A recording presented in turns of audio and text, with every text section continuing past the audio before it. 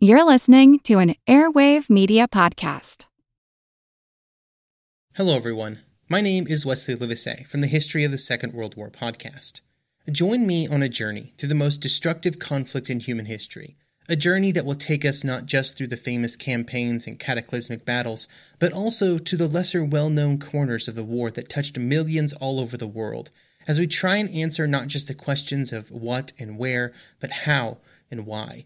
You can find History of the Second World War on all major podcast platforms or at historyofthesecondworldwar.com.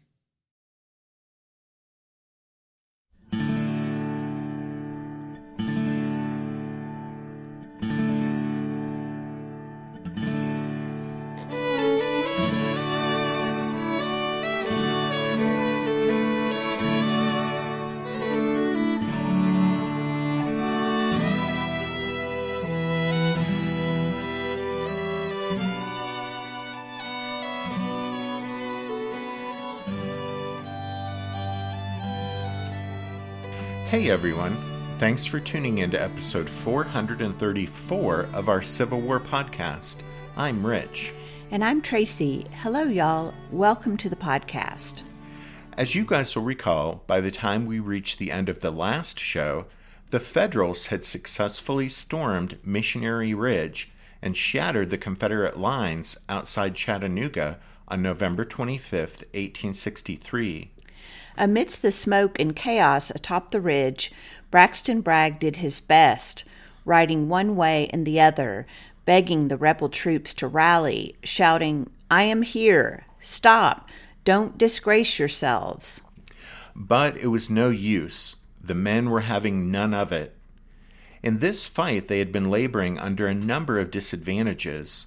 There was the confusion about withdrawing the troops manning the rifle pits at the foot of the ridge, and the flawed positioning of the works at the crest. But the final disadvantage under which the soldiers of the Army of Tennessee suffered was their own abysmal morale. A long string of failures and perceived failures, bickering and backstabbing among the generals, and too many days on short rations had so sapped their confidence in Bragg that even his appearance in their midst at this moment of crisis wasn't enough to stop them from running. According to some accounts, the troops sometimes responded to Bragg's efforts with open ridicule. For example, when Bragg rushed into a collapsing formation, shouting, "Here's your commander," one of his men, before turning to flee down the back slope of the ridge, answered with the stock punchline of Civil War soldiers, "Here's your mule." Oh, to be sure, not every Confederate soldier fled as fast as his feet could carry him. For instance, around the fallen colors of the 24th Tennessee lay the bodies of 5 members of the regiment's color guard who defended the flag to the last. And along the crest of the ridge, the rebel gun crews were especially conspicuous in standing by their pieces, often until all hope of escape was gone and they fell or were captured when their positions were overrun. But as the seemingly unstoppable Yankee charge reached the top of Missionary Ridge and the Confederate position collapsed, most rebel soldiers were intent only on escaping down the back or eastern slopes of the ridge. Bragg later admitted, quote, "It was a panic which I never before witnessed."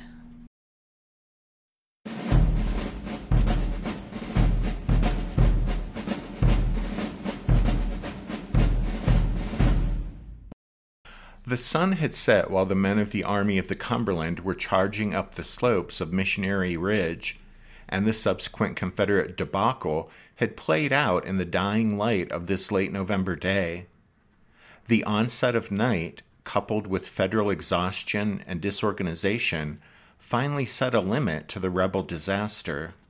The fleeing Confederates abandoned dozens of artillery pieces, most of them only recently rushed into position on the crest of the ridge. Flags and hundreds of prisoners were captured. It might have been worse for the Confederates except for 3 things. First, the growing darkness made it too late to organize a real federal pursuit. Second, the rebels were familiar with the roads and terrain on Missionary Ridge's eastern face, but to the Yankees, that ground was unknown. This knowledge allowed the Confederates to make their escape, while the Federals were hesitant to venture out into unknown ground in the growing darkness. Finally, their charge up the slopes under fire had exhausted and badly disorganized the Federals. Sheridan managed to throw together a limited pursuit by a couple of brigades who chased a few rebels down the back side of the ridge, but no one pushed far. While the center of the Confederate line had completely disintegrated, Tunnel Hill, at the northern end of Missionary Ridge, was still firmly held by the rebels. As you guys will recall, it was there that earlier in the day, Cleburne's Confederates had stopped Sherman's Federals in their tracks. Now, William Hardee, the senior Confederate commander left on the field, could hardly believe the extent of the disaster that had unfolded south of Tunnel Hill. Remember the night before, at a meeting at Bragg's headquarters, Hardee had urged Bragg to withdraw, but his advice had been ignored. Hardee had a horse shot from under him as he scrambled to stop the unraveling of the Confederate line before it reached the far northern end of Missionary Ridge. He used two of Cheatham's brigades to essentially refuse the line. That is, he formed them at right angles along the ridge to stop the Yankee troops who were surging northward. Those Yankees, mostly from Baird's division, broke through that Confederate blocking position, but by that time, Hardee, using two more brigades, had a second line of defense in place across the top of the ridge, standing in the path of the charging Federal soldiers. However, in the growing darkness, Absalom Baird decided not to press his luck, and he halted his advance, so the Federals never really tested that second rebel line. Once the fighting ended, Hardee managed to successfully withdraw Cleburne's and Cheatham's troops from their positions there at the north end of Missionary Ridge. In the darkness, the rebels used the shallow ford bridge on Chickamauga Creek to make their escape. By 9 p.m., Cleburne reported that everyone was across and the bridge was burned. So, there at the northern end of Missionary Ridge, the Confederates had managed to hold on and execute a successful withdrawal after dark. But to the south, at the other end of the rebel position, things hadn't gone quite so well, because there, on the Confederate left, Hooker's Federals had managed to finally reach Rossville Gap and proceeded to roll up the rebel position from that direction. As y'all will recall, Hooker's column to the south had been delayed for several hours by the need to build a bridge across Chattanooga Creek. But once that was done and they finally reached Rossville Gap, Hooker's Federals, pressing north from the Gap, had linked up with George Thomas's victorious troops along the crest of the ridge around nightfall. That evening, when Ulysses S. Grant made his way from Orchard Knob to the top of Missionary Ridge to survey the scene there for himself, he could take satisfaction in knowing that, although it hadn't happened quite as he'd planned, by smashing the Confederate position on Missionary Ridge, the Federals had won a great victory and once and for all ended the frustrating deadlock at Chattanooga.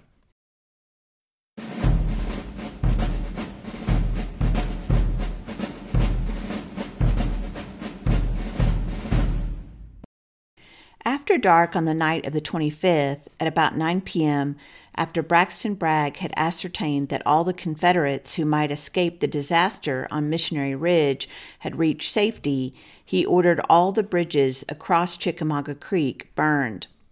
At 2 a.m. on the morning of the 26th, the Army of Tennessee began a retreat toward Dalton, Georgia, about 25 miles to the southeast.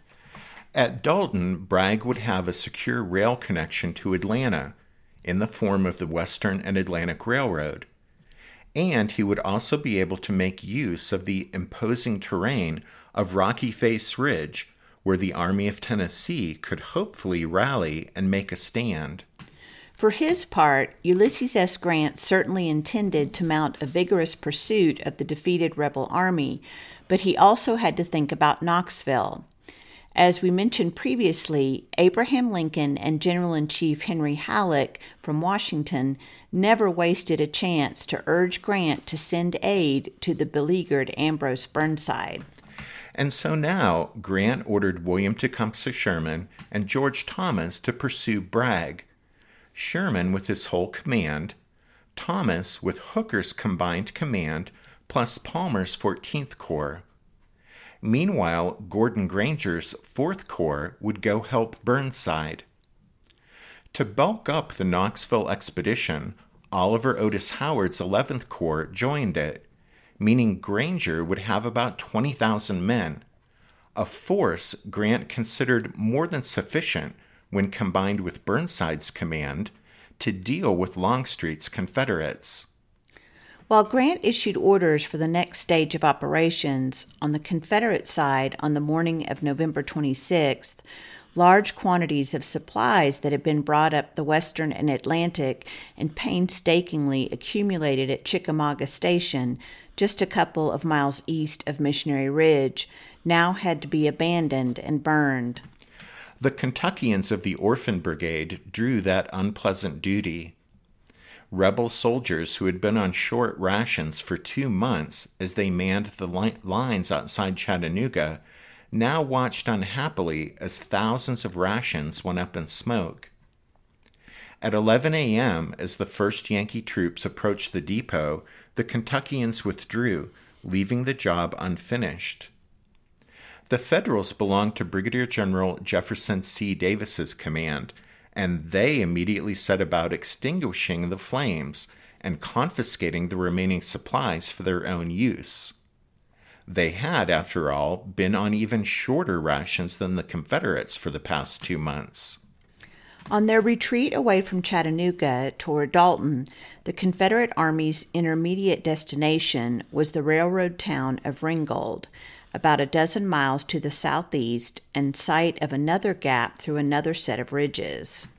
First, though, the rebels needed to move south to the village of Graysville, Georgia, where the main road crossed Chickamauga Creek before making its way to Ringgold.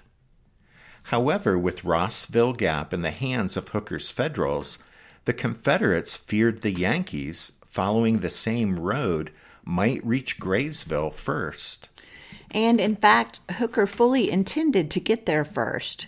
His fighting blood was up after back-to-back victories at Lookout Mountain and Rossville, and now he pressed ahead, anxious to reach Graysville ahead of the rebels. However, with his troubles bridging Chattanooga Creek the day before still fresh in his mind, Hooker now asked that a small pontoon bridge be sent to him. By midday, though, that equipment still hadn't reached him when the head of his column reached the site of a burned bridge over the west fork of Chickamauga Creek. Much to Hooker's frustration, it took several hours to cobble together even a rough span to cross infantry to the far side. The pontoons didn't arrive until 10 o'clock that night. By then, virtually all the retreating Confederates had safely reached the vicinity of Ringgold.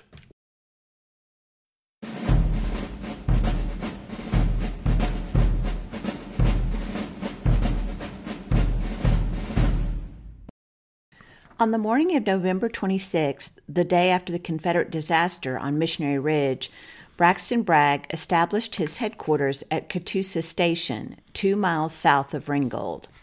From there, Bragg sent Longstreet word of the Army's retreat from Chattanooga. Bragg knew the Yankees would probably waste little time in sending a substantial number of troops to aid Burnside at Knoxville, so he urged Old Pete, quote, to fall back upon Dalton if possible, end quote. But if that was, quote, impracticable, you will have to fall back toward Virginia. Toward the end of the day, Bragg laid out his plans for the 27th. While the army continued its retreat to Dalton, a rear guard would remain behind at Ringgold. That task was given to Patrick Cleburne and his division. Cleburne's stalwart defense of Tunnel Hill stood as the single redeeming aspect of the Confederate defense of Missionary Ridge on the 25th, which was otherwise a day of unmitigated disaster for the rebels. On the 26th, Cleburne's men had performed rear guard duties and camped just short of Ringgold. That afternoon, Cleburne sent Captain Irving Buck to Bragg's headquarters for additional instructions. There, an unusually emotional Bragg clutched Buck's right hand in both of his own and instructed the captain to, quote, "Tell General Cleburne to hold his position at all hazards and keep back the enemy until the artillery and transportation of the army is secure, the salvation of which depends upon him." Well, Buck was more than a little shocked at this display and said he thought Bragg, quote, "exhibited more excitement than I supposed possible for him. He had evidently not rested during the previous night." End quote. Since Cleburne's division numbered just over 4,150 men, and since at least one federal corps, and perhaps two, were approaching Ringgold for a fight in the morning, Bragg's instructions to hold the place at all hazards was a tall order. But if anyone could pull it off successfully and cover the army's retreat, it was Patrick Cleburne. As he had shown at Tunnel Hill, the Irish-born rebel was one of the Confederacy's best division commanders.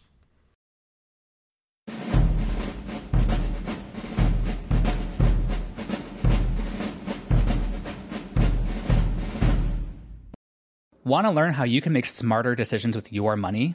Well, I've got the podcast for you. I'm Sean Piles, and I host NerdWallet's Smart Money Podcast.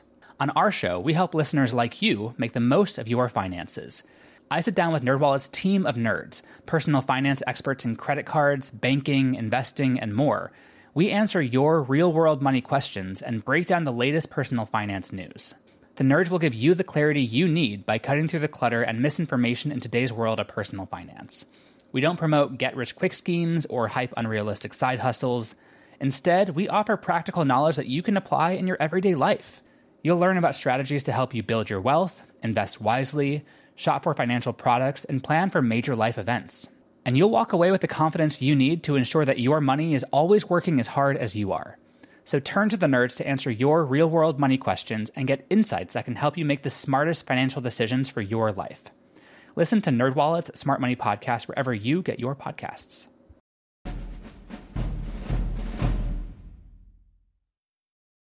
The town of Ringgold sat just west of the gap of the same name, through which ran the tracks of the Western and Atlantic Railroad, as well as the waters of Chickamauga Creek.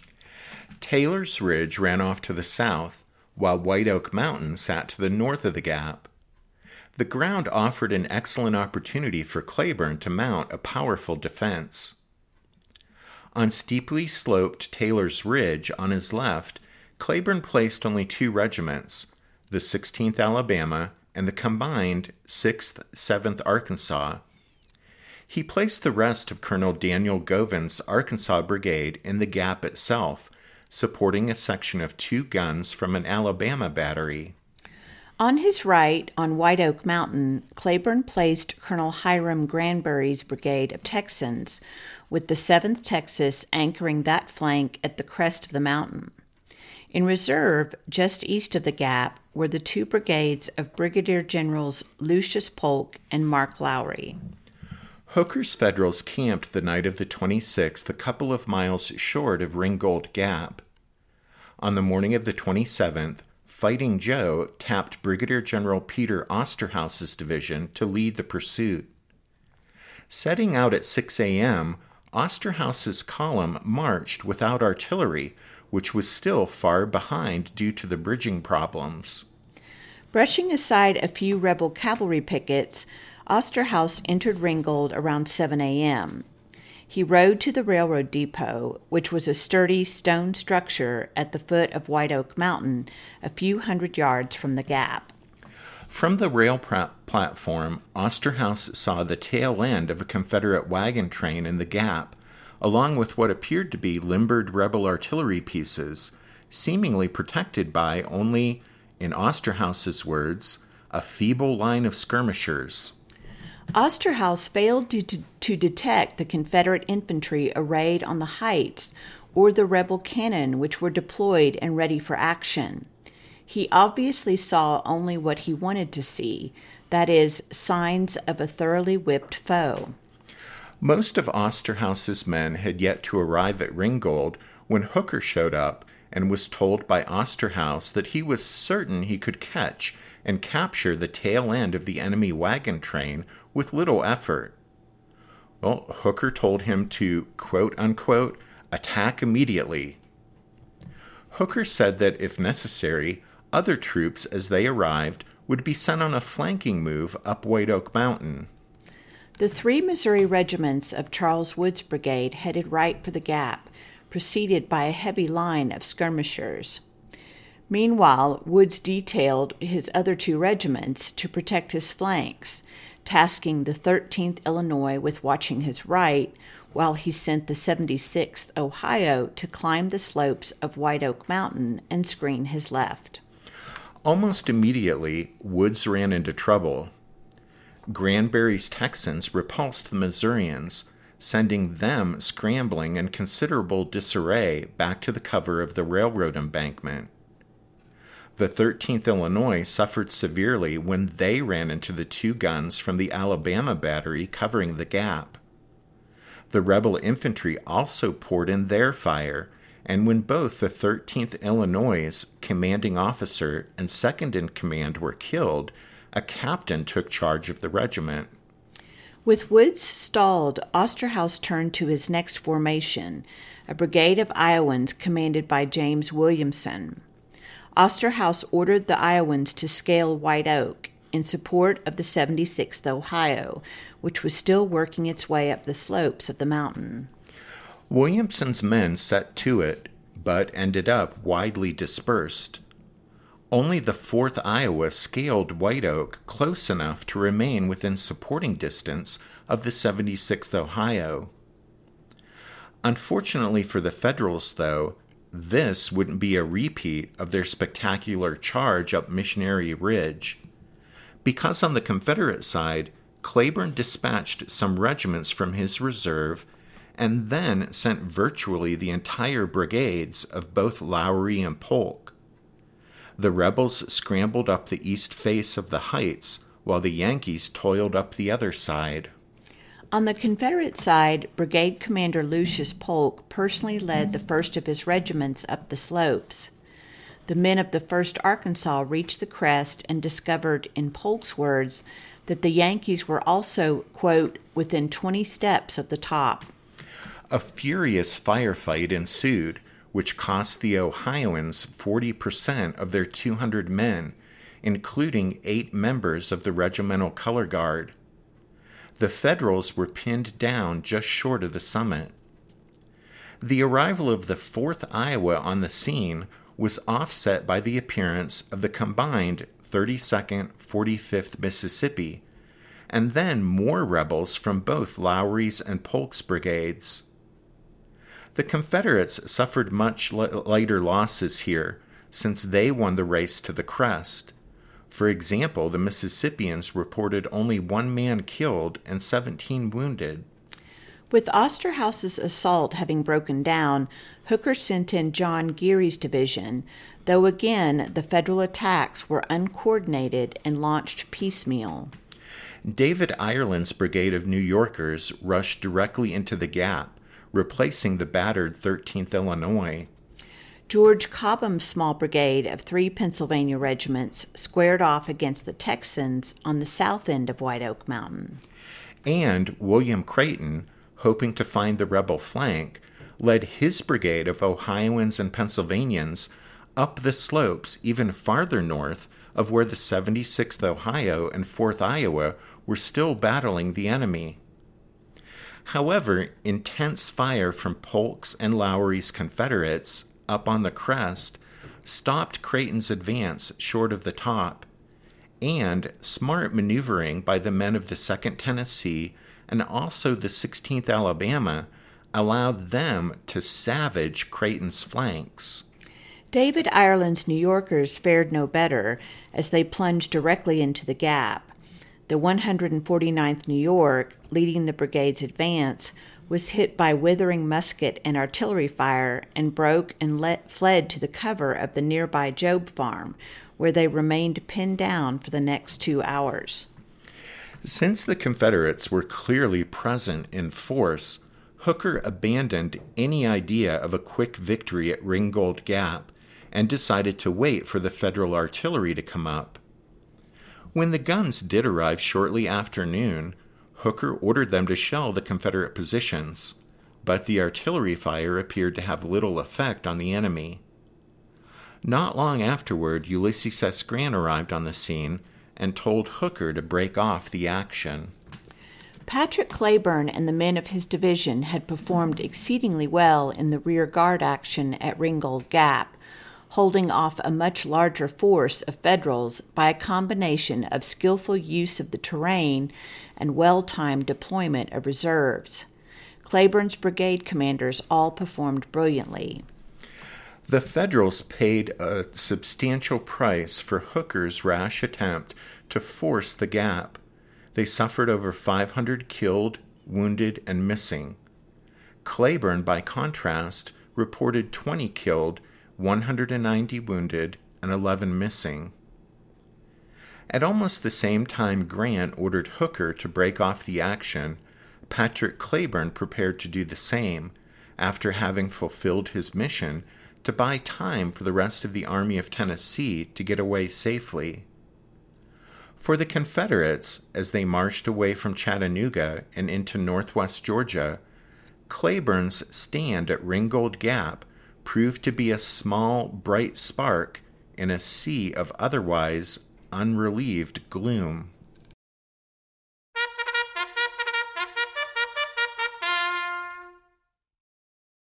That means it's time for this episode's book recommendation, and our recommendation this time is All Hell Can't Stop Them, The Battles for Chattanooga, Missionary Ridge, and Ringgold, November 24th through the 27th, 1863, by David A. Powell. This is another of David Powell's books that cover the fighting at Chickamauga and for Chattanooga. There are, 5 or 6 of them, and all are excellent, and each deserve a spot on your Civil War bookshelf.